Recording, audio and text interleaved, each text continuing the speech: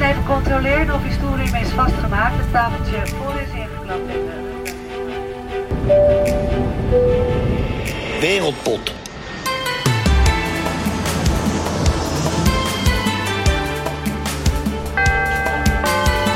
Doors closing. Jarenlang hebben we het als land moeilijk gehad tegen het Tsjechië van Jan Koller, Tomáš Rosický, Pavel Nedvěd en Petr Cech. Maar als Nederlandse clubs vervolgens werden uitgeschakeld door teams als Sparta Praag of Slavia Praag, was het schande dit, schande dat. Dat we Nederlandse ploegen consequent hoog inschatten als het om wedstrijden en Europees verband gaat, is een probleem van alle jaren. Onze oranje bril zit zo ver in onze oogkassen gepropt dat we vaak niet eens meer beseffen dat het überhaupt mogelijk is om te verliezen tegen de nummer 3 van een land als Tsjechië. Om maar wat te noemen. En dan gebeurt het. Om vervolgens weer in rep en roer te zijn dat dit ons weer eens is overkomen. Maar nee, dit overkomt ons niet. Dit is gewoon een kwestie van stoïcijns blijven geloven dat je als Nederland zijnde automatisch moet winnen van elke ploeg die niet uit West-Europa komt. Zelf overschat ik die ploegen liever. Of nog beter, ik lees me zo ver in dat ik weet wat er te wachten staat. Dus voortaan als er een Tsjechische club uit de Europese koker komt, bel iemand als Gigli en Deve. De verdediger speelt sinds de zomer van 2019 in het land en maakte afgelopen januari de stap van Karviná naar Baník Ostrava. Een transfer naar een club die zeker mee gaat doen om de Europese plekken.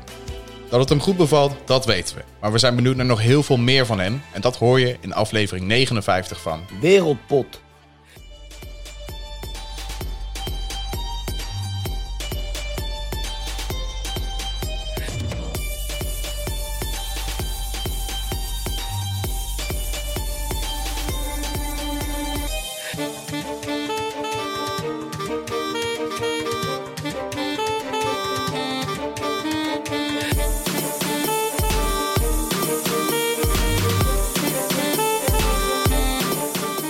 Yes, Tref. Yo.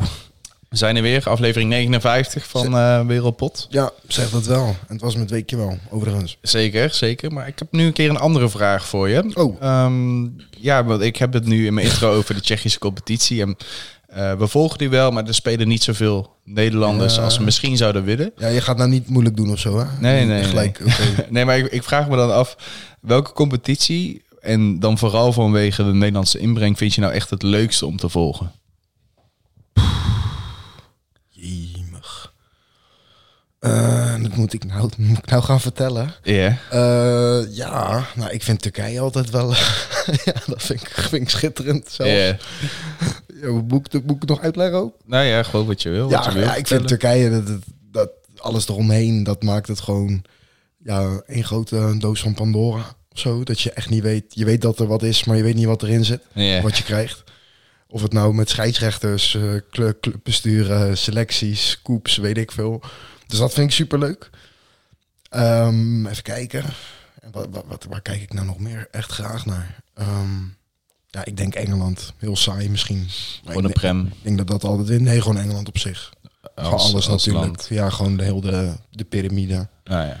Ja, alle 4. Pardon, gewoon de Premier League en dan naar beneden tot aan League 2. Dan heb ik daaronder nog wel wat clubjes die ik volg. Maar dat is het eerste waar ik naar zou kijken. Ja, precies. Waar ik naar kijk. Terwijl ik vind, je stelt goede vragen. Maar dat zijn moeilijke vragen. Van wat vind je nou het leukst? Ja, zo. Ja, eigenlijk. Ja, dat snap ik wel. En ik moet erbij zeggen, en daarmee wil ik niet weer in herhaling vallen. Hè, want we hebben het vaak over corona. Mhm. Maar het speelt natuurlijk ook wel mee dat je tegenwoordig wel echt kijkt voor het voetbal zelf. En niet, ja, tenminste... meer voor het voetbal zelf dan voor de dingen eromheen eigenlijk. Ja. Want normaal kan je nog wel denken van... oh, hè, er staat wat op het spel, belangen zijn groot... fans zijn opgeleid, dat soort dingen. Uh-huh. En nu is het alleen maar... je bent benieuwd naar het resultaat aan het einde van de rit. En ja. alles daaromheen is een soort van bonus. Want ja, wat moet er gebeuren? Ja, Dan moet je van onder de indruk geraken, behalve... wat Het is alleen het voetbal zelf. Ja, Ja. Ik weet niet of dit heel vaag klinkt nou voor iedereen... maar ja, dat is wel... waarom ik je vraag een beetje lastig vind. Wat vind jij nou echt leuke landen? Ja, ik had in Turkije had ik in ieder geval de Super League. Want ik merk wel dat ik daaronder dat ik het niet per se heel relevant vind, behalve Darka Gençler Birliği. Die staat bij mij. Staat heel hoog. In Engeland heb ik het echt met de Championship. Ik vind de Premier League vind ik fantastisch, maar waarom dan? Dat is toch echt zo'n gedoe-competitie. Want de championship, dat maakt het juist leuk, de hele toch? tijd wat Kelle zegt. Je moet de hele tijd een serie neerzetten. En eigenlijk het liefst, maar dat is heel cliché, die zo lang mogelijk doortrekken. Want anders sta je na een kutserie, sorry voor mijn taalgebruik, ineens 10 plekken naar beneden. Zeg maar wat. Ja, maar dat is ook Dat is heel omdat er normaal. natuurlijk heel veel clubs zijn die echt aan elkaar gewaagd zijn. En dat vind ik juist het leuke eraan. Dus Dat het is is waar. moeilijk ook om die serie van 3 punten naar 3 punten naar 3 punten neer te blijven zetten. Nee, dat is waar. En wat ik bij de Championship dan leuk vond, zeker bijvoorbeeld met Leeds vorig seizoen, dat dus een andere speelstijl, dat echt heel goed kan werken. Ja. En voor hetzelfde geld, er zijn genoeg ploegen die ook iets anders hebben geprobeerd. En dan na 10 wedstrijden ergens bij de laatste 4 hangen, waar ze echt niet horen te staan. En vervolgens komt er weer een oude Engelse trainer die het op de Engelse manier doet. En vervolgens gaat het hele seizoen wel weer prima. En dan eindig je als 11e of 12e. En dan heb je er alsnog helemaal niks aan. Ja, ik volg je wel. Hè. Het is ook leuk natuurlijk, hè, sowieso die promotiestrijd. Ja, En dat je dadelijk met Wickham in de Premier League hebt. Akin Venma of zo. Dat is wel, precies. En ik heb met de Premier League, vooral omdat daar het grote geld daar toch zo belangrijk is geworden. En nu is het dit seizoen iets minder, omdat Arsenal bijvoorbeeld even slecht doet. En United was dat vorig jaar minder. Is ook geen nieuws. Maar die eerste 6 plekken kan je in principe invullen. En nu hangt Leicester daar wel al een periode aan vast. Maar niet vanwege het feit dat ze nou waarschijnlijk consequent tot de top gaan horen. Maar nu gewoon een hele goede generatie hebben. Een prima coach of zo. Okay. En dat vind ik dan iets minder interessant. En in Turkije had je natuurlijk altijd de grote 3. Maar vind ik een veel spannendere competitie geworden. Dat is zeker ook met Başakşehir er natuurlijk bij. En al die ploegjes hè, die maar een keer aankomen. En ook best wel sterk gaan. Alanya, Antalya. Ja, precies. En vorig jaar was het natuurlijk was het heel lang verrassend aan kop. Ja. Hey, en daarover, wat vind je dan qua exotica? Want we hebben het nou over voetbal, dat is leuk. Maar wat vind je qua exotische plekken of rare plekken het leukst om te volgen? Ja, ik heb sinds we Wereldpot doen, heb ik wel echt iets met Saoedi-Arabië of zo. Dat vind ik toch wel echt heel leuk. Ja, wat naar dit. Sorry. Hoezo? Ja, Saoedi-Arabië, man. Ja, nou ja, ik bedoel, mensen gaan erheen voor tackles, het geld. allemaal ja, maar dat maakt het veld. wel heel erg leuk. En jij weet ook dat ik een fanatiek volger van de Afrika Cup ben. Ja. En praktisch hetzelfde. Dat is praktisch hetzelfde. En nu heb je het in competitievorm. En het is vooral wanneer de grote ploegen tegen elkaar spelen, is het gewoon is het oorlog. Ja, en, Nasser en zo. Ja, dat vind ik leuk. En dan vooral nu Tevreden doet het daar al een tijdje goed. En El Jebli doet het goed. Samen met Schenk en Raji. Ja, dat is waar. Het is wel aantrekkelijk wat dat betreft geworden voor... Ja, en het is via Twitter prima te volgen. En wel. de commentatoren, die kan je soms even uitzetten als je niet doof wil worden. Voor de rest... Daar heb ik geen last van. Ja, zijn er niet heel veel dingen waar ik me aan erger als ik gewoon uitzet van wat er allemaal gebeurt in het land. En dat het niet een chill land is, bla bla dit, bla bla dat. Soms kijk ik gewoon voetbal omdat ik wil genieten van wat er op het veld gebeurt. En dan kan ik dat soort dingen ook wel loslaten of zo. Dat is alleen maar goed. Maar het is ook wel typisch voor jou dat jij dan dat leuk vindt, weet je wel. We kijken allebei naar Drenthe en de Andorrese competitie. Ik dacht nog, dat is tot daar aan toe. Maar ik houd denk ik maar wel bij die samenvattingjes. Dat vind ik wel chill. Ja. Heel af en toe een gekke wedstrijd, die zet ik nog wel aan, maar... Nee. Live. Maar geen Saudi-Arabië, zeker niet. Oké, prima. Hoe vaak kijk je naar de Tsjechische competitie? Nou, ik ga heel eerlijk met je zijn. Ik heb verleden jaar door Gigli wel heel vaak naar Karvina gekeken. En door hem, maar vooral door Linger, Ondrej. Die Slavia. Slavia is gegaan. Maar eigenlijk nooit. Ik keek op Gigli nou ook even wie er bij Banik Ostrava rondliepen. En dat zijn dan van die namen, die heb je dan wel eens gezien, maar je hebt bij geen ene herinnering of beeld. Dus lang verhaal kort, je kent eigenlijk niemand. Ja, precies. En dat viel me wel een beetje tegen, want wat je in je intro ook aan refereert, dat is ook wel echt mijn beeld, weet je wel. Beren, reuzen, altijd moeilijk. Er zit altijd één vage voetballer bij, één dirigent voor jaren, of eentje die het daarna wordt. Soms ook weer niet. Soms vallen hun grote talenten ook wel echt ziek tegen. Zeg je, maar soms staat er ook ineens weer echt iemand op die gewoon 10 jaar lang...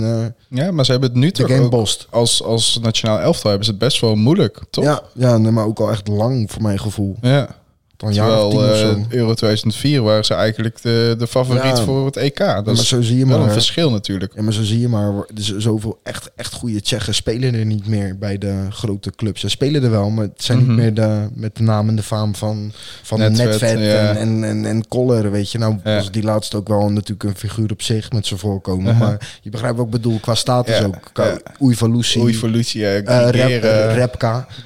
Ja, dat heb je niet meer, weet je wel. Van die echte lijpe moordenaars bedoel ik. Ja, dus ik ben wel benieuwd. Het zal vast wel weer een keer gaan komen. Ja, wel, moet wel. Ze zijn goed genoeg. Ja, precies. Altijd ook de jeugdtoernooien. Het is altijd en het is nog steeds een hele belangrijke sport in het land. Ja, IJshockey volgens mij ook altijd bij Tsjechië staat wel nog hoger, denk ik ook wel sowieso. Ja. En dan komt voetbal al snel. Voor een winterland inderdaad vind ik Tsjechië wel altijd echt...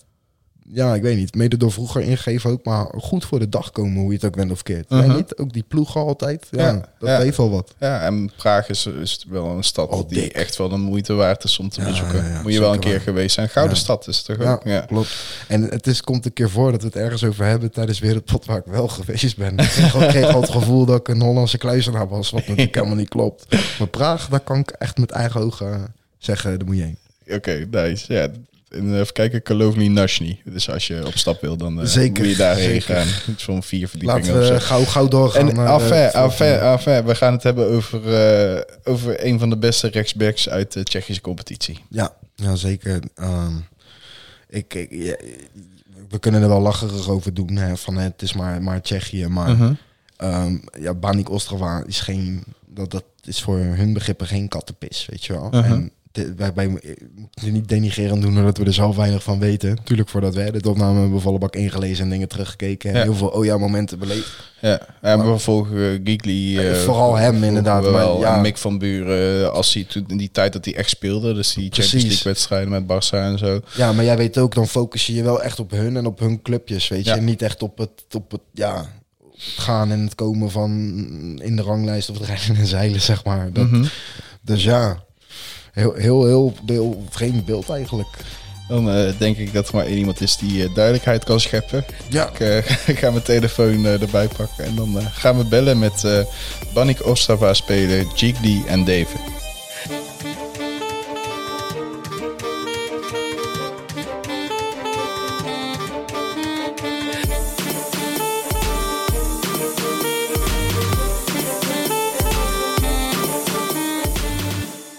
Uit Vijwegistan.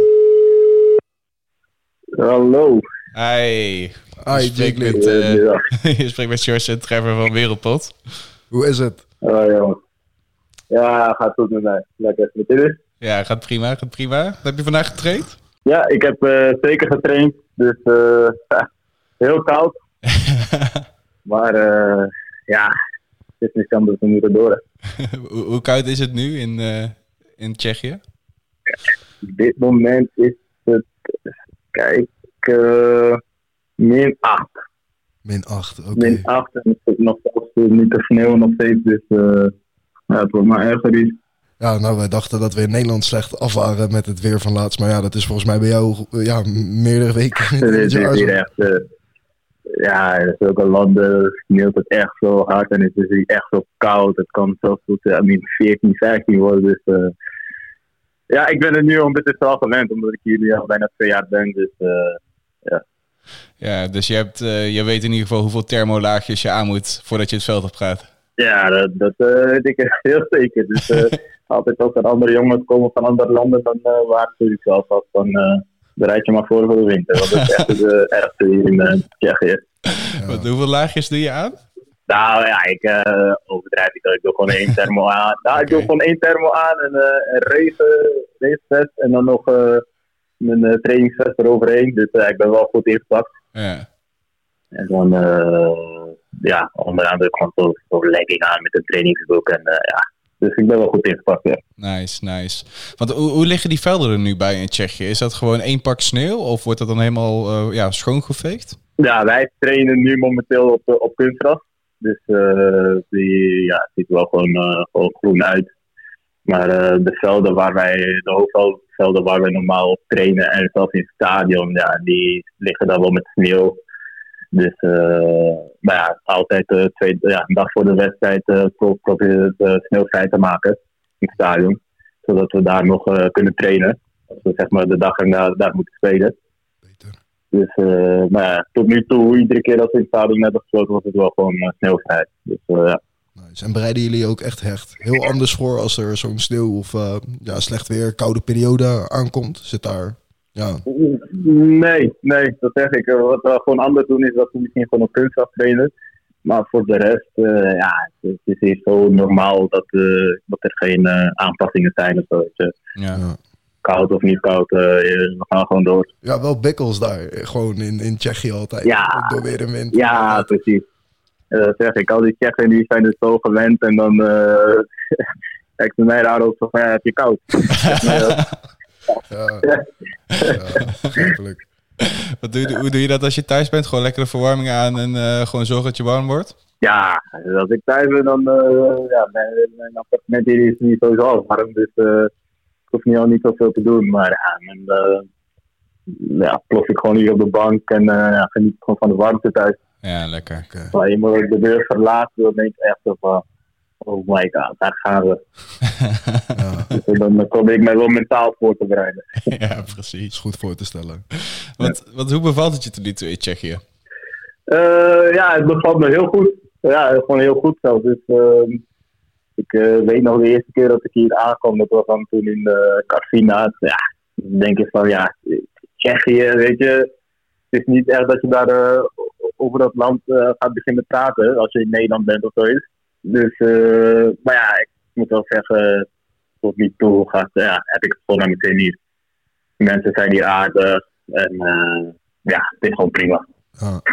Ja, en ook, je hebt onlangs natuurlijk die transfer gemaakt van Karviná naar Baník Ostrava. Ook verhuizing meegemaakt van misschien iets meer naar een iets meer levendig gebied toe, waar doorgaans meer gebeurt. Ja, zeker, want in Karviná is het Karviná is zeg maar een klein stadje.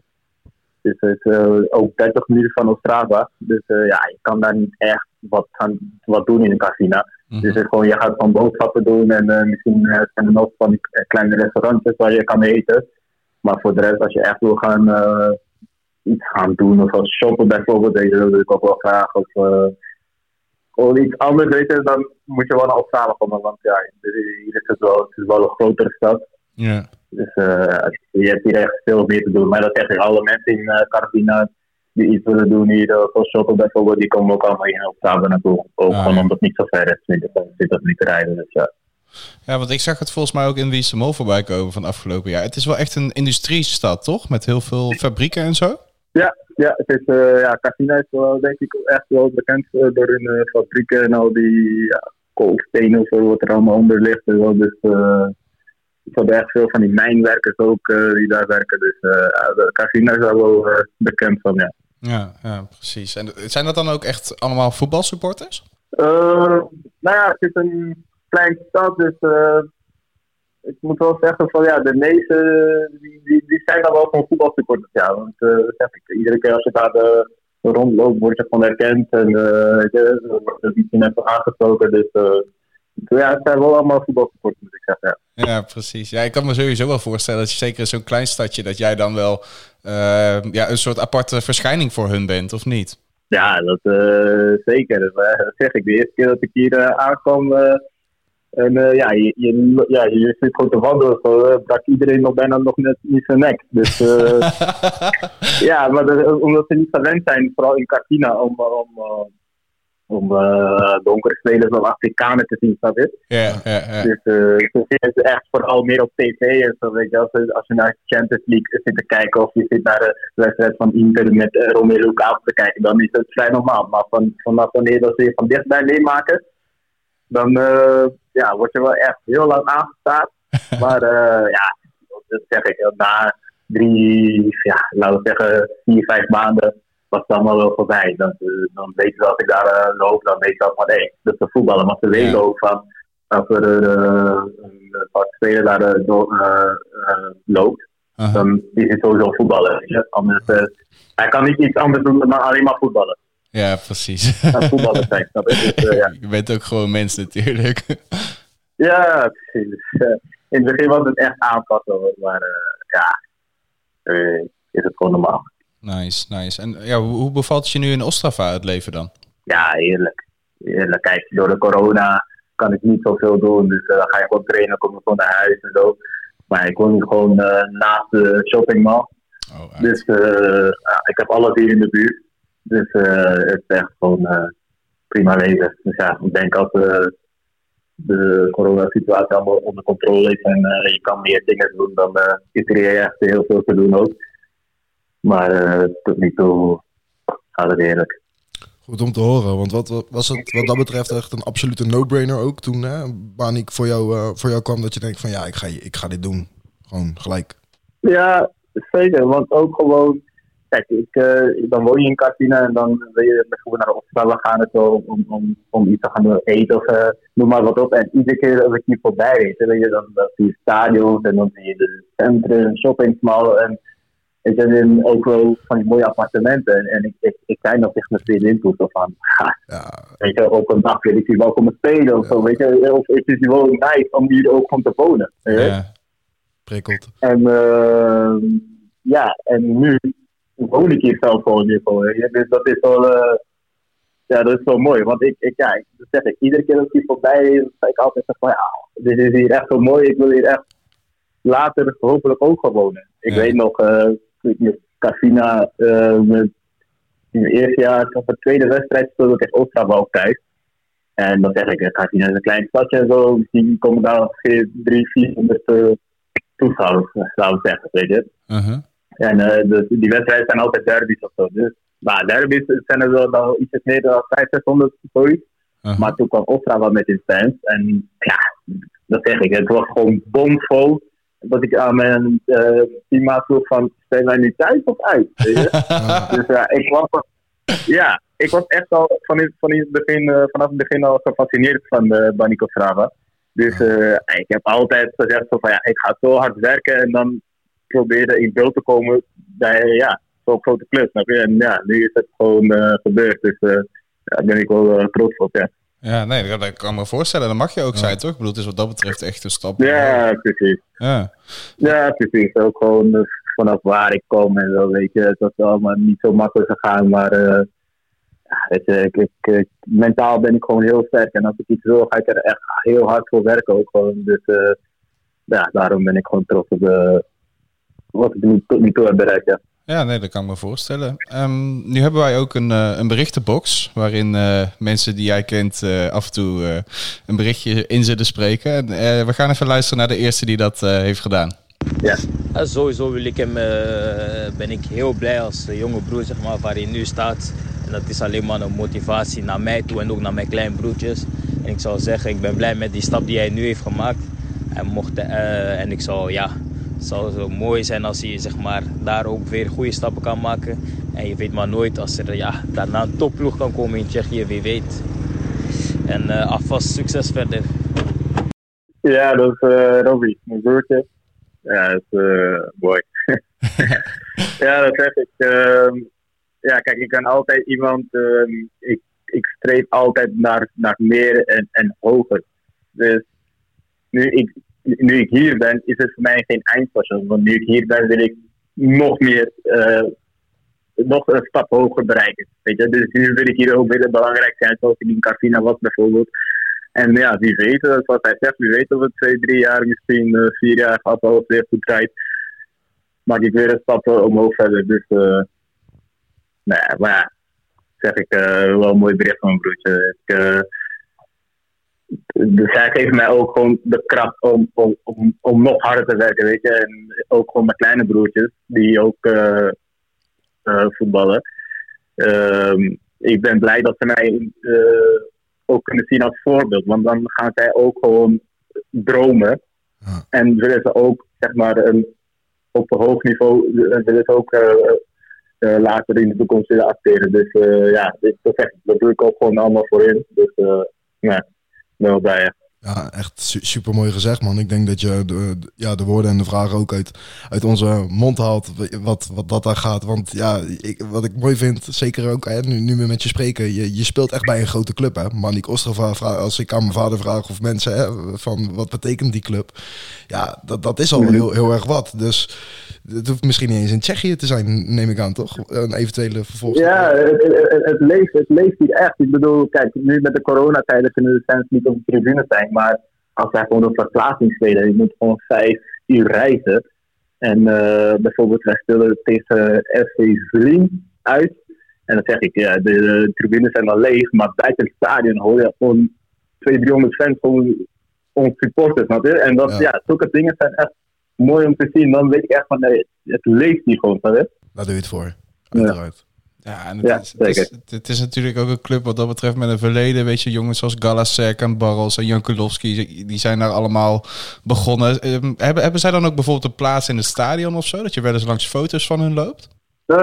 Ik heb eerlijk gezegd heb ik nog niet echt een rondleiding kunnen krijgen in het stadion. Omdat we zijn zo druk bezig dat we nog niet echt de tijd hebben om daarheen te gaan.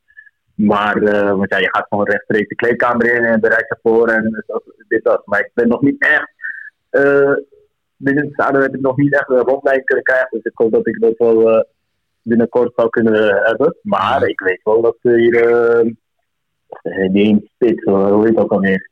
Barros. Hij is nog bij Liverpool. Ja, Milan Barros. Die heeft vorig jaar nog gezeten. En kijk, hij is nu gestopt. Dus het zou wel grappig zijn als hij dit jaar nog een keer, zeg maar, nog een jaartje zou spelen hier. En dat ik hem zou ontmoeten, weet je wel. Ja, die zulke gasten heb je vroeger op FIFA, wat is het? FIFA 2002, 5, noem maar op. Daar speelde je mee op PlayStation. En dan hoor je gewoon dat hij gewoon hier staat, weet je. Ja, dat is tof, dus, toch? ja, dat zeker toch, ja. Ja, maar sowieso. Ik bedoel, je hebt veel gespeeld in Nederland, in Tsjechië en ook met goede spelers. Wat kan je ons daarover vertellen? Over hoe de Tsjech als het ware als voetballer een beetje wordt opgeleid? Want we hebben er heel fysiek beeld bij, denk ik. Ja. Tsjechische voetbal is... kijk, het is voetballend is het wel anders dan in Nederland. Maar hier is het, het wel gewoon sterker, weet je. Duels en ook gewoon, je hebt spelers die echt een heel groot loopvermogen hebben. Dus het is hier wel gewoon echt, het gaat hier hard aan toe. Maar ik was van speler, sowieso was ik ook al, toen ik in Nederland was ik ook al wel gewoon een fysieke speler. Mm-hmm. Dus ik had mij wel, zeg maar, best wel gewoon kunnen aanpassen. Dus dat het niet zo moeilijk voor mij was. Maar ik denk wel voor technische spelers die deze kant op zal komen, dat het, ik kan niet zeggen moeilijk is, want je kan altijd verbeteren, weet je. Je kan de fysieke gedeelte altijd gewoon weer gewoon verbeterd krijgen en sterker worden. Maar voor zulke mensen, spelers, zijn dat wel iets lastiger. Ja, in de duels komen is dan even een ander verhaal. Ja, precies. Ja, maar wat dat betreft hebben we bij Corvina ook al jouw sterke punten gezien. Hè? Je hebt aardig wat assisten gegeven. Vooral omdat je gewoon dat loopvermogen hebt, die power, die drive. Ook om de achterlijn te halen. Of soms zelfs een vroege voorzet te geven. Daar hebben we ook al genoeg van gezien. Verwachten ze dat van jou ook bij Banik? Ja, dat verwachten ik. En dat verwacht ik van mezelf ook nog meer. En kijk, ik heb voor mijn gevoel konden er nog meer assisten bij komen. Maar ja, je hebt dan ook te maken met de kwaliteit van het team. Dus Corvina is een klein team. En nu bij Banik is het wel, ga je naar een groter team waar de kwaliteiten dus automatisch ook veel hoger liggen. Dus ik had al met de trainer gesproken. En zoals je zegt, ze hebben mij ook, de teams hebben ook gezien dat ik ook vaak op ga vroeger voorzetten, weet je, wat je allemaal zei. En dat ik ook gewoon op verschillende posities kan spelen. Yeah. Dus dat is ook de reden waarom waarom ze geïnteresseerd waren in mij. Dus ja, mijn doelstelling is nu ook gewoon om basis plaats te veroveren. En ook gewoon aan mijn statistieken te werken, weet je. Acteer, doelpunten en ja. Ja, want hoe zie je wat dat betreft jouw sterkste positie voor je? Ik heb zelf het idee dat je vanaf rechtsback het beste bent, maar je kan ook links spelen, je kan in het centrum spelen achterin. Je kan eigenlijk alles wat dat betreft, maar hoe zie je dat zelf? Ja, kijk, zoals je zegt, als rechtsback, ik ben normaal als rechtsback speel ik op de rechtsback, maar als het nodig is dat ik linksback moet spelen, dan kan ik het daar ook gewoon, weet je. Ik heb daar in het begin was het wel een beetje wennen in die tijd bij RKC toen ik daar speelde, maar ja, nu heb ik er zo vaak op gespeeld dat ik nu weet hoe en wat ik moet doen. Dus weet je, daar ben ik dus ook nog wel sterk over. En de trainer zet mij zoals nu hier als linksbuiten, rechtsbuiten, weet je ook dat hij me daar kan zetten. Dus, en de RKC heb ik ook zomaar zeg maar, centraal gesloten achterin. Dus ja, kijk, ik ben iemand, ik pas mij zeer makkelijk aan. Ik ben ook een teamspeler, dus mij maakt het niet echt uit waar ik speel, maar de positie waar ik speel, dan geef ik ook gewoon echt het maximum van mezelf, weet je. Ja.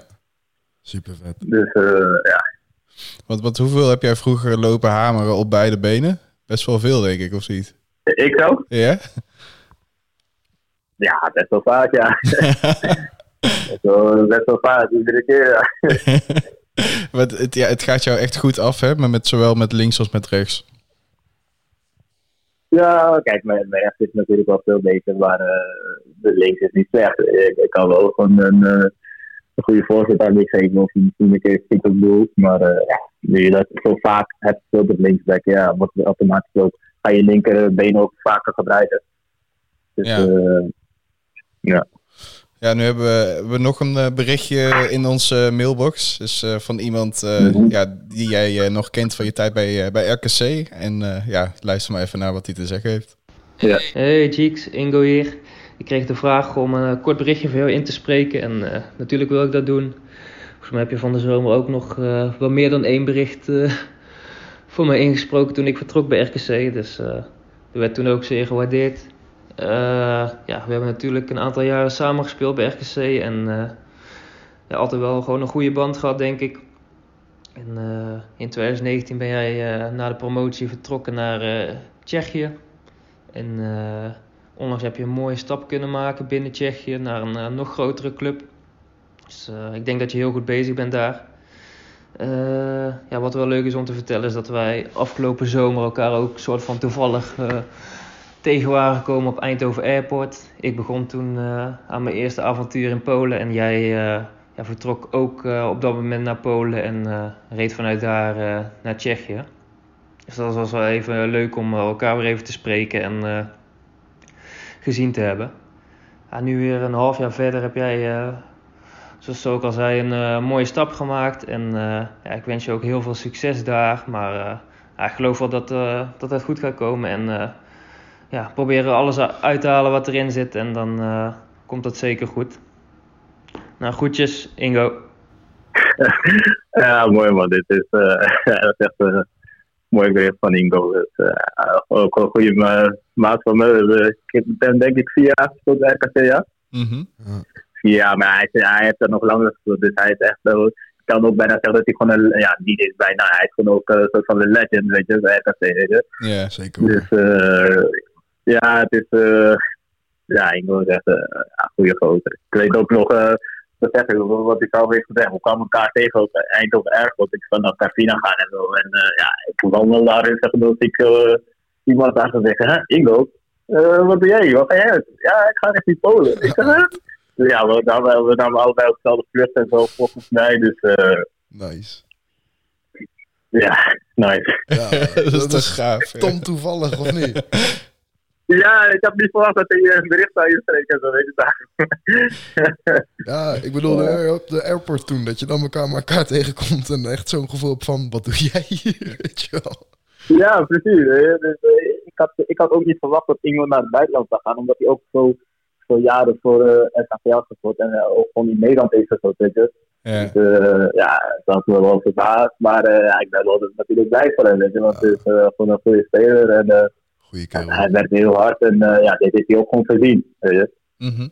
Dus, maar we hebben regelmatig nog vaak wel contact over via de Instagram, Snapchat en zo, weet je, sturen elkaar filmpjes van hoe het hier aan toe gaat en hoe daar, want het is een beetje hetzelfde, dat je in Polen. Dus wat ik hier meemaak qua koud en zo, weet je, dat maak je daar dan ook mee en zo. Dan zeg ik ook zo van ik ben niet echt verrast. Zo, weet je, ook met die verre reizen die we soms hebben op verplaatsing en zo, weet je, dan stuurt hij naar filmpjes van dat we echt 8 uur moeten reizen. Dus ik zeg welkom. Welkom in inderdaad Tsjechië en Polen en die hoek. Ja. Is dat normaal? Ja, tof. En want jij rijdt dan van Polen naar Corvina, of tenminste je reed dan van Polen naar Corvina naar zo'n vlucht? Ja, ik reed van Polen naar Corvina, dus vanuit Eindhoven ga je dan naar Katowice. Ja. En dan vanuit daar is het toch ongeveer een uurtje rijden naar Carvina. Dus dat was wel best te doen. Ja, is inderdaad goed te doen. Wel tof om gewoon dat mensen tegen te komen, toch? Ik bedoel, zo blijf je toch verbonden ook aan elkaar. Ja, precies. Dus dat was echt grappig. We hebben daar echt zitten praten ook gewoon. Echt me dan vertellen wat hij dan zou doen. En zo, weet je, op dat moment mag je nog niet officieel maken, omdat mensen nog niet weten. Maar ja, ik ben daar dan en zo, weet je. Yeah. En het is toch gewoon te praten. Ik heb echt een heel goede band gehad met Ingo en die nog steeds. Dus heel erg blij met zijn bericht. Ja, precies. Dus ik zal zo meteen ook even gelijk een bericht sturen en bedanken. Nice. Super. Want wat dat betreft, hè, je hebt het echt goed naar je zin in Tsjechië. Dat merken we aan alles. Zou je wat dat betreft meer Nederlandse spelers aanraden om gewoon de competitie een keer te proberen en te kijken of het iets voor je is? Ja, eigenlijk wel. Kijk, in het begin toen het mij werd voorgesteld, als ik geïnteresseerd zou zijn om richting Tsjechië te komen, dat had trouwens dingen gedaan en Rico Droog. Die kennen we wel zeker. Ja, ik was op de weg terug met mijn vriendin van Duitsland, kwam van een weekend en hij zei echt, maat, hoe gaat het, dit, dat en zo, weet je, want hij had het ook gewoon altijd het goede voor mij, snap je? Dus kijk, mijn laatste periode bij RKC was niet geëindigd hoe ik het zou willen hebben, dus, maar ja, dus zeg ik, Rico had altijd goede vertrouwen in mij, dus hij zegt van, ik heb via doorgekregen dat ze bij Carvina in Tsjechië rechtsback zoeken. Dus ik zeg, Tsjechië? Ik bedoel, weet je. En Carvina, ik bedoel, waar ligt dat of zo, weet je. Dus, maar kijk, uiteindelijk ben ik echt blij met de keuze die ik heb gemaakt. Want het aanbod kreeg ik best wel vroeg. Want wij waren dan, zeg maar, net gepromoveerd met RKC. Dus dan heb je daar, zeg maar, vakantie en zo, weet je. Ja. En hier in Carvina begon de voorbereiding aan. Dus het aanbod kreeg ik best wel vroeg, omdat ik ook net klaar was. En zo. En in mijn hoofd had ik Tsjechië niet als bestemming. Weet je, iedereen droomt wel van het Duitsland, Italië, Frankrijk, België, nee, dat noem maar op, weet je. Yeah. En dat had ik dus ook.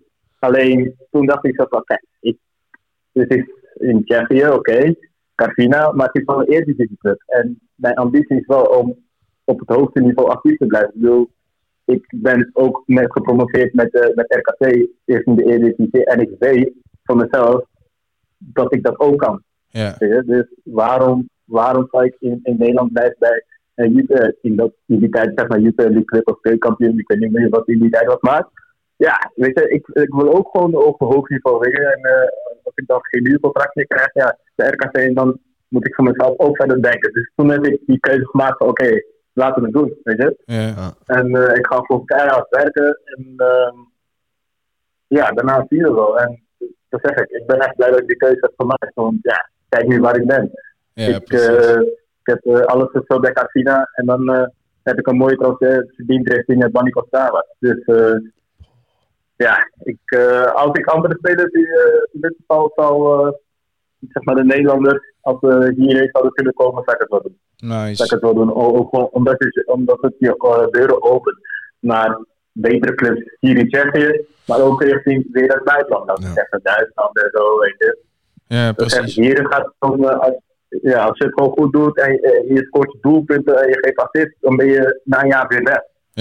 Ja, zagen we ook met die ploeggenoot toch van jou? Hoe heet die? André Linger, dat talent. Ja, Linger die bijvoorbeeld naar Slavia is gegaan.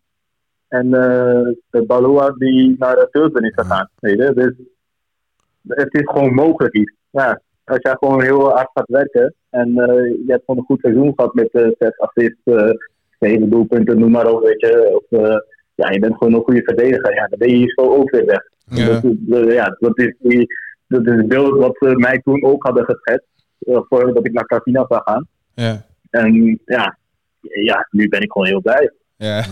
Zo klink je ook en dat vinden wij alleen maar tof. Ja. Ja. Wat dat betreft is denk ik ook, het is de eerste keer dan dat er ook een transfersom voor jou is betaald, toch? Of niet? Ja, ik ben de eerste keer in mijn carrière dat de transfersom werd betaald. Ik weet zelf niet hoeveel, want mijn contract liep af en zo. Dus het ging ook nog een beetje stroef en zo, weet je. Maar ja, uiteindelijk is het doorgegaan. Maar ja, er is ook zelfs terug voor mij betaald. Dus ja. Ja, dat is toch ook tof om mee te maken dan? Ja, dat is zeker tof. Want je ziet het vaak op tv, weet je, op nieuws van andere spelers en zo. Weet je, er is dat voor betaald, dat voor betaald, dat voor betaald. En ja, ik ben tot nu toe vaak, ja, eigenlijk tot nu toe vaak gewoon ga je gratis even omdat je contract is afgelopen en zo. En ja, nu hoor je gewoon dat er een club interesse in je heeft. En dan ik vertrouwen dat. En ze wilden me echt in januari nu al hebben. Ja. Dus ze moesten ja, betalen. was wel nice om mee te maken. Ja, en dan kom je aan bij zo'n club en dan krijg je zo'n lijst met rugnummers die nog eventueel vrij zijn. En toen zag jij 77 staan, toen dacht je, die ga ik pakken. Of hoe is dat gegaan? Nou, ja, kijk, zo ging het er dus bijna aan toe. Kijk, ik kom daar dan aan en zo, weet je. Dus je moet eerst van alles doen en zo. Weet je, de contractdingen, dus een beetje foto's maken, et cetera. En dan kom je daar zo aan en dan... ja, toen was mijn shirt daar dus al klaar met nummer 77. Dus ik had niet eens een optie om te kiezen. Dus ja, dus ik dacht, want nummer 2 was al bezet. Dus ja, ik had misschien een ander nummer in mijn hoofd. Maar toen zag ik 77. Toen dacht ik, ja, het is niet zo slecht. Ik vind best wel een mooi nummer, mooi shirt. Het staat er mooi op. Dus ja, waarom niet? En ja, kijk, eigenlijk is het maar een rugnummer, weet je. Yeah. Uiteindelijk moet je het je benen laten spreken. En, het nummer is maar iets kleins voor mij dan persoonlijk. Weet je. Andere mensen hebben daar een andere mening over. Maar ja, voor mij, weet je, ik ben al blij dat ik hier al kan zijn. En dan ga ik niet moeilijk doen over een rugnummer of zo. Nee, maar ik ben er wel tevreden. Nee, natuurlijk niet. Ja, maar ik vraag me af hoe dat dan is gegaan. Of ze daar dan op kantoor hebben gezeten van welk nummer zullen we geven. Nee, totaal niet. Ik kwam daar aan en dan zeggen Gigi, hier is je shirt, staat je naam er goed op. Oké, hier, klaar. Echt schitterend. Ik dacht bij de meeste clubs mag je zelf kiezen welke nummer je zou hebben. Maar ja, hier was het al en klaar. Maar ja, dat zeg ik, het staat een mooi nummer. En, ja. Stiekem vind ik het echt een heel goed nummer, hoor. Ja, dit heeft toch niemand in de hele wereld... gaat dit nog meemaken, toch? Op zoiets? Nee. Ja, misschien eigenlijk... Dat denk ik niet. Nee, dat denk ik niet. Want iedereen maakt normaal zijn eigen keuze. Maar ja. Echt de beste. Goed verhaal. Ja. We hebben ook nog een paar vragen gehad via DM. Zeker waar. Te beginnen met een oud ploeggenoot, denk ik maar. Ja. Ja, Mario, ben jou wel bekend? Oh my god. Ik weet niet eens of ik het wil horen van hem. ja, een tipje van de sluier. Hij vraagt, ben je ooit de slachtoffer geweest van voetbalhumor? Iets met kwark en dan kwark. Dus ja. Ja, kijk, ik wil hier niet eens op antwoorden. Hè? Want Mario is echt Mario is echt gekheid. Maar ja, ik ben wel zeker van hem. En ik ben niet de enige hoor. Ik denk dat bijna heel team in die periode.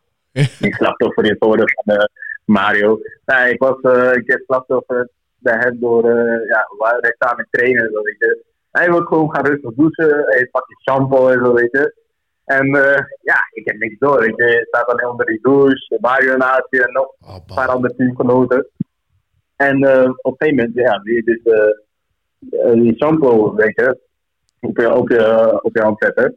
En op een gegeven moment toen ik het deed, want mijn shampoo had zeg maar, een witte kleur dus. Ik doe het op mijn hand. En ja, ik aan de hand, weet je. En ik begin het op mijn hoofd te smeren of zo, want ja. Ik rook niks of zo, weet je. Dus ik begin het op mijn hoofd te smeren. Dus toen, zag ik Mario gewoon zo hard lachen. Zo, waarom lach je? Zomaar op niks of zo, weet je. Hij zei, I got you. Je hebt gewoon lekker kwark op je hoofd gesmeerd. Oh, maar ik dacht echt, nee, je niet, joh. Nee, niet. Net op het moment dat je geen zin hebt in zulke grapjes, ja, dan houdt hij gewoon zulke grapjes uit. Dus ja. Zodat ze bijvoorbeeld ook gewoon een bekertje met plastic bekertje met water gewoon in je kast zetten.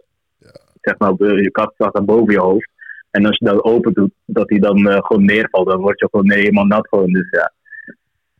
Maar zijn grappen mis ik wel, moet ik zeggen. Ja, hij heeft ook al regelmatig volgens mij dat, hoe heet dat je je lepel in je mond moet doen en dan op iemands hoofd slaat. Ja. En dat er dan iemand anders... Ja, toen was ik er niet, maar ik heb de video wel gezien van hem. Ja, dat is typisch Mario. typisch. Heb je hem teruggepakt eigenlijk ooit? Ja, joh, ik heb hem vaak teruggepakt. Vaak, joh. Vaak. Maar als ik het nu ga zeggen, dan gaat hij zeggen, ja, ik denk niet waarom lief je dit, dat en zo. Maar ik heb zoveel videobeelden op mijn fotolijsten, weet je. Dus. We zijn benieuwd. Dat ik echt verliezen, want we gingen ook iedere keer in de ochtend voor training gingen we bijvoorbeeld poelen of zo, weet je. Ja. En degene die voorop houdt, die moest altijd om die tafel kruipen. Nou, ik moet je wel zeggen, 9 van de 10 keer moest hij altijd kruipen, weet je. Dus, als hij dit hoort, gaat hij echt goed worden, denk ik. Ja, kruipen, we kennen het, hè. Poelen, tafelvoetbal. Ja, dingen. precies. Ja, Ja. tof. Alright. Tof. Ja, we kunnen even lachen. Mario. Even kijken, wat er nog... zullen we nog eentje doen? Eén laatste vraag? Dat is goed. We hebben er meer, maar kies jij maar. Doe maar de van Niels Stopendaal, denk ik. Ja, die vroeg in welk land je nog heel graag zou willen spelen. We hadden het er natuurlijk net over, hè, waar een beetje iedere voetballer of jonge voetballer van droomt. Maar ja, wat zijn voor jou nog echt dat je denkt van ja, die competitie, als ik het echt voor het kiezen had. Wat mijn droomcompetitie zou zijn? Zeker. Ja, ik heb altijd wel gewoon gedroomd van Engeland.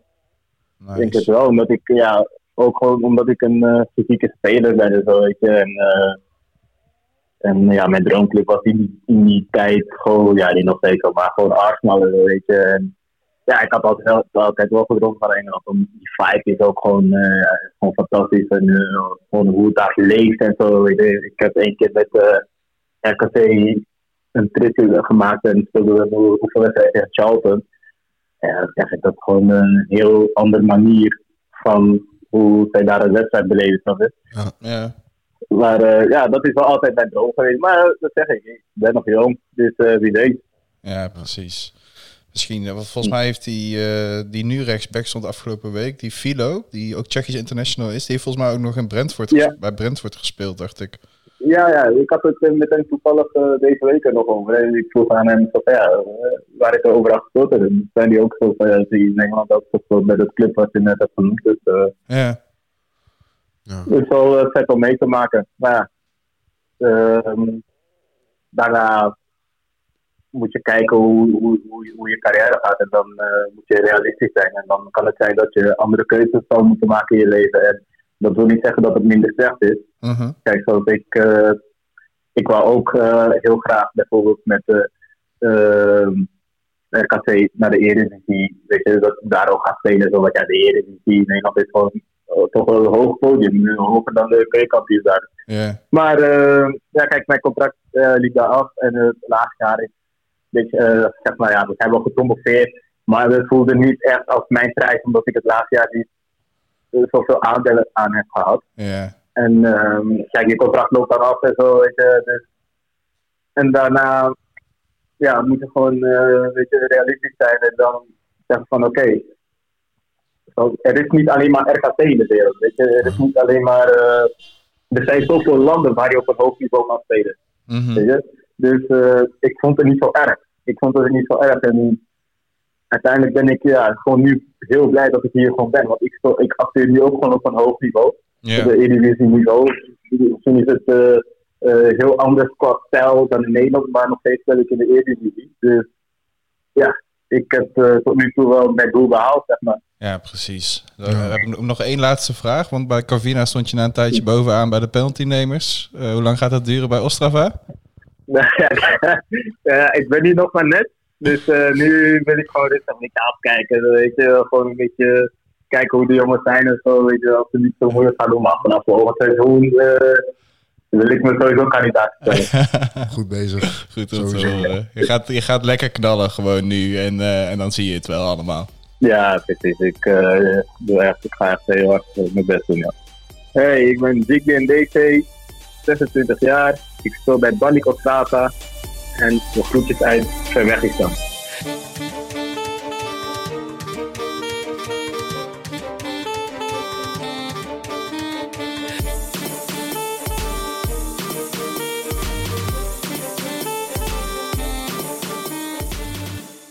Dit was hard. Ja, absoluut topper. Ja.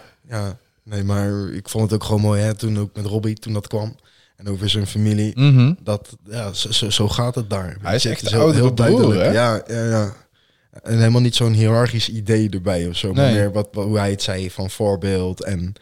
Ja, dingen blijven doen, hard werken, nederig blijven, maar gretig zijn. Zo van, dit is zeg maar iets waar ze echt naar kunnen kijken en dan wellicht zelf nog daar overheen gaan of dat soort dingen. Maar ze weten in ieder geval nu wel moet, toch? Dat het mogelijk is, wat je ervoor moet doen, wat je ervoor moet laten vooral natuurlijk. En wat het je oplevert, want hij is super gelukkig. Ja, hey, en we hebben het wat dat betreft wel nu dan over zijn familie en net ook, maar niet over dingen als echt privé, weet je wel. Met bijvoorbeeld, ik weet, hij was verloofd. Maar of hij daar nu, hoe dat zit. Ja, hij heeft het in ieder geval heel erg naar zijn zin. En dat is ook nog maar de vraag, als je binnen zo'n competitie of land ineens... Want dan ben je net gewend, weet je, dan ga je weer weg. Gelukkig is het niet zo super ver weg. Ja, en wat dat betreft woont hij nu echt in een grotere stad. En is het nu ook leuker om mensen uit te nodigen. Ja, om een keer te komen kijken. En wat hij zegt, hij woont naast het winkelcentrum. Dus dan is er genoeg te doen. En dat was in Carvina natuurlijk niet het geval. Nee. En dus daarom, ik gun het hem van harte. Ja, maar het is echt ook gewoon sportief, denk ik. Een keistrategische move. Want we onderschatten ook hoe hard er in landen als Polen, wat Pelle zei, van Amersfoort en Tsjechië geshopt wordt door andere grote landen, maar überhaupt door ook grote clubs uit bijvoorbeeld tweede divisie links of rechts, weet je wel. Want we denken wel van Nederland is altijd het centrale middelpunt. Vanuit Wereldpot is dat ook zo.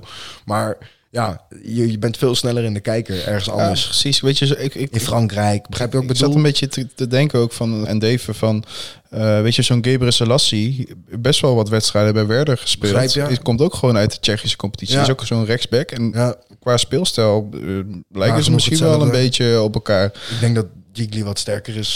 Ja. Maar dat snap je daarom. Weet je, vanuit Duitsland wordt er echt wel... Die kijken zoveel rond. Die kijken naar Denemarken, die kijken naar Polen, die kijken naar Tsjechië, Slowakije en dan nog Oostenrijk, Zwitserland. En dat is wel echt de vijver waar ze heel veel talent hebben opgevist die hun ploeg ook beter maakt. Dus dat zou voor Endeavour er ook nog wel in kunnen zitten. Ja, en ik vind het gewoon vet hoe hij erin staat, weet je wel. Van, eigenlijk is er niks veranderd, alleen de omgeving. Maar mijn mindset is hetzelfde. Het is een beetje al die base, weet je. Eerst basis, dan belangrijk, blijven beesten.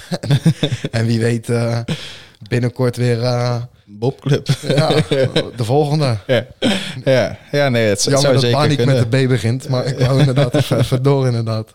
Ja, Blavia Praag. Nou, nu gaan we iets te ver. Nee, maar je begrijpt wat ik bedoel, weet je. Ja, zeker. Goede mindset, afgelogen. Kan denk ik ook best wel goed met dingen als teleurstellingen omgaan. Als je ook hem hoort over RKC. We praten niet graag in deze podcast over Nederland natuurlijk, omdat het over hetgeen gaat wat over de grens gebeurt. Maar het is wel interessant om te weten hoe iemands wortels en... wat ertoe leidt dat je naar het buitenland gaat. Wat er aan de grondslag ligt. En als je hem dan ook hoort, want wij hadden dezelfde reactie van... Wat ga je daar doen, weet je wel, bij Carvina. Maar als je dan ook gewoon gelijk vanaf het eerste moment meekrijgt dat iemand speelt. Assisten. Volgens mij was het zijn eerste wedstrijd, tweede wedstrijd. Dat jij al tegen mij zei van, nou, dit gaat helemaal goed komen. Nou, en dat kwam goed. En nu gaan we zien waar het plafond een beetje heen zal gaan. 26 jaar, dus hij heeft echt nog wel genoeg tijd. Ja, binnenkort jarig. Ik denk met 3 jaar heeft hij wel wat Europese wedstrijden gespeeld. Ik denk het wel. Ik gun het van harte, zeker naar deze podcast. Dus we willen sowieso Gigli bedanken voor zijn tijd. 100%. En met hem nog een openheid. En daarmee dus ook Ingo van Weert bedanken voor zijn vraag. En het broertje van Gigli, Robbie en Dave. En hem heel veel succes wensen in België bij zijn club. Absoluut. Bij Brakel speelt hij. Hij was laatst gewisseld van club. Het was wel Brakel, dacht ik. Die hebben laatst nog tegen club gespeeld voor de beker. Doet het ook goed. Sowieso doen al die broertjes en Dave het goed hoor. Met voetbal. Dus dat is leuk om in de gaten te houden. Ja, wellicht straks 3 of 4. You never know. Maar inderdaad, hem Ingo bedankt. Ja, zeker. En verder de vragen. We hebben er 2 gesteld. Ja, eentje was van Bilate en wij kennen Bilate een beetje, omdat we wel andere dingen van hem hebben gehoord al. Dus die moesten we even stellen. Dankjewel ook daarvoor, Mario. En voor Niels Stopendaal was het. Die vraag hebben we ook even gesteld aan Gigli. Verder te bedanken. Onze vaste insprekers en muziek. Lorenzo de Bever. Best wel goal voor de muziek Lorenzo de Bever als extra stem in deze podcast. Sowieso En, Ground Ticket bedankt. Ground want Ticket, we hebben van de week leuk gebeld met Mees. Er komen dikke plannen aan voor later. Ja? Ja, Gaan ze naar Tsjechië ook? Want Slavia Sparta of zo, dat is wel... nou ja, Praag, mooie stad. Mees is er volgens mij... Als dit is wel zo'n land waar ze echt... Hij luistert ook, hij weet dit. Dus, hij gaat het vanaf nu ook gewoon organiseren. Dat denk ik en misschien wel. En Banek tegen Carvina ook. Bijvoorbeeld, je hebt het gehoord bij Gigli, er komt volk op af. Ja. Nou, dan kan je zo'n worstje eten en een biertje drinken, denk ik. En dus tussen een paar pyro's staan. dat wou ik zeggen. Dus ja, nee, neem gerust een kijkje op hun site. Want die is ook nog steeds nieuw, doet het ook aardig. Ja. En ja, wat ik zeg, er komen dingen aan, maar ook bij ons. En ook in combinatie met ons. En dat weet jij natuurlijk ook. En dat is allemaal nog toekomstmuziek. Mm-hmm. Dus daar gaan we jullie de komende tijd vast wel lekker mee maken. Maar ja, je moet, zoals we vaak tegen elkaar zeggen, je moet wat zeggen. Hè? Je Dus, moet wat zeggen. Nou, Dan sluit ik hem af met de luisteraar nog een keer te bedanken voor het luisteren naar deze podcast. Sowieso. En alle volgers. Ja.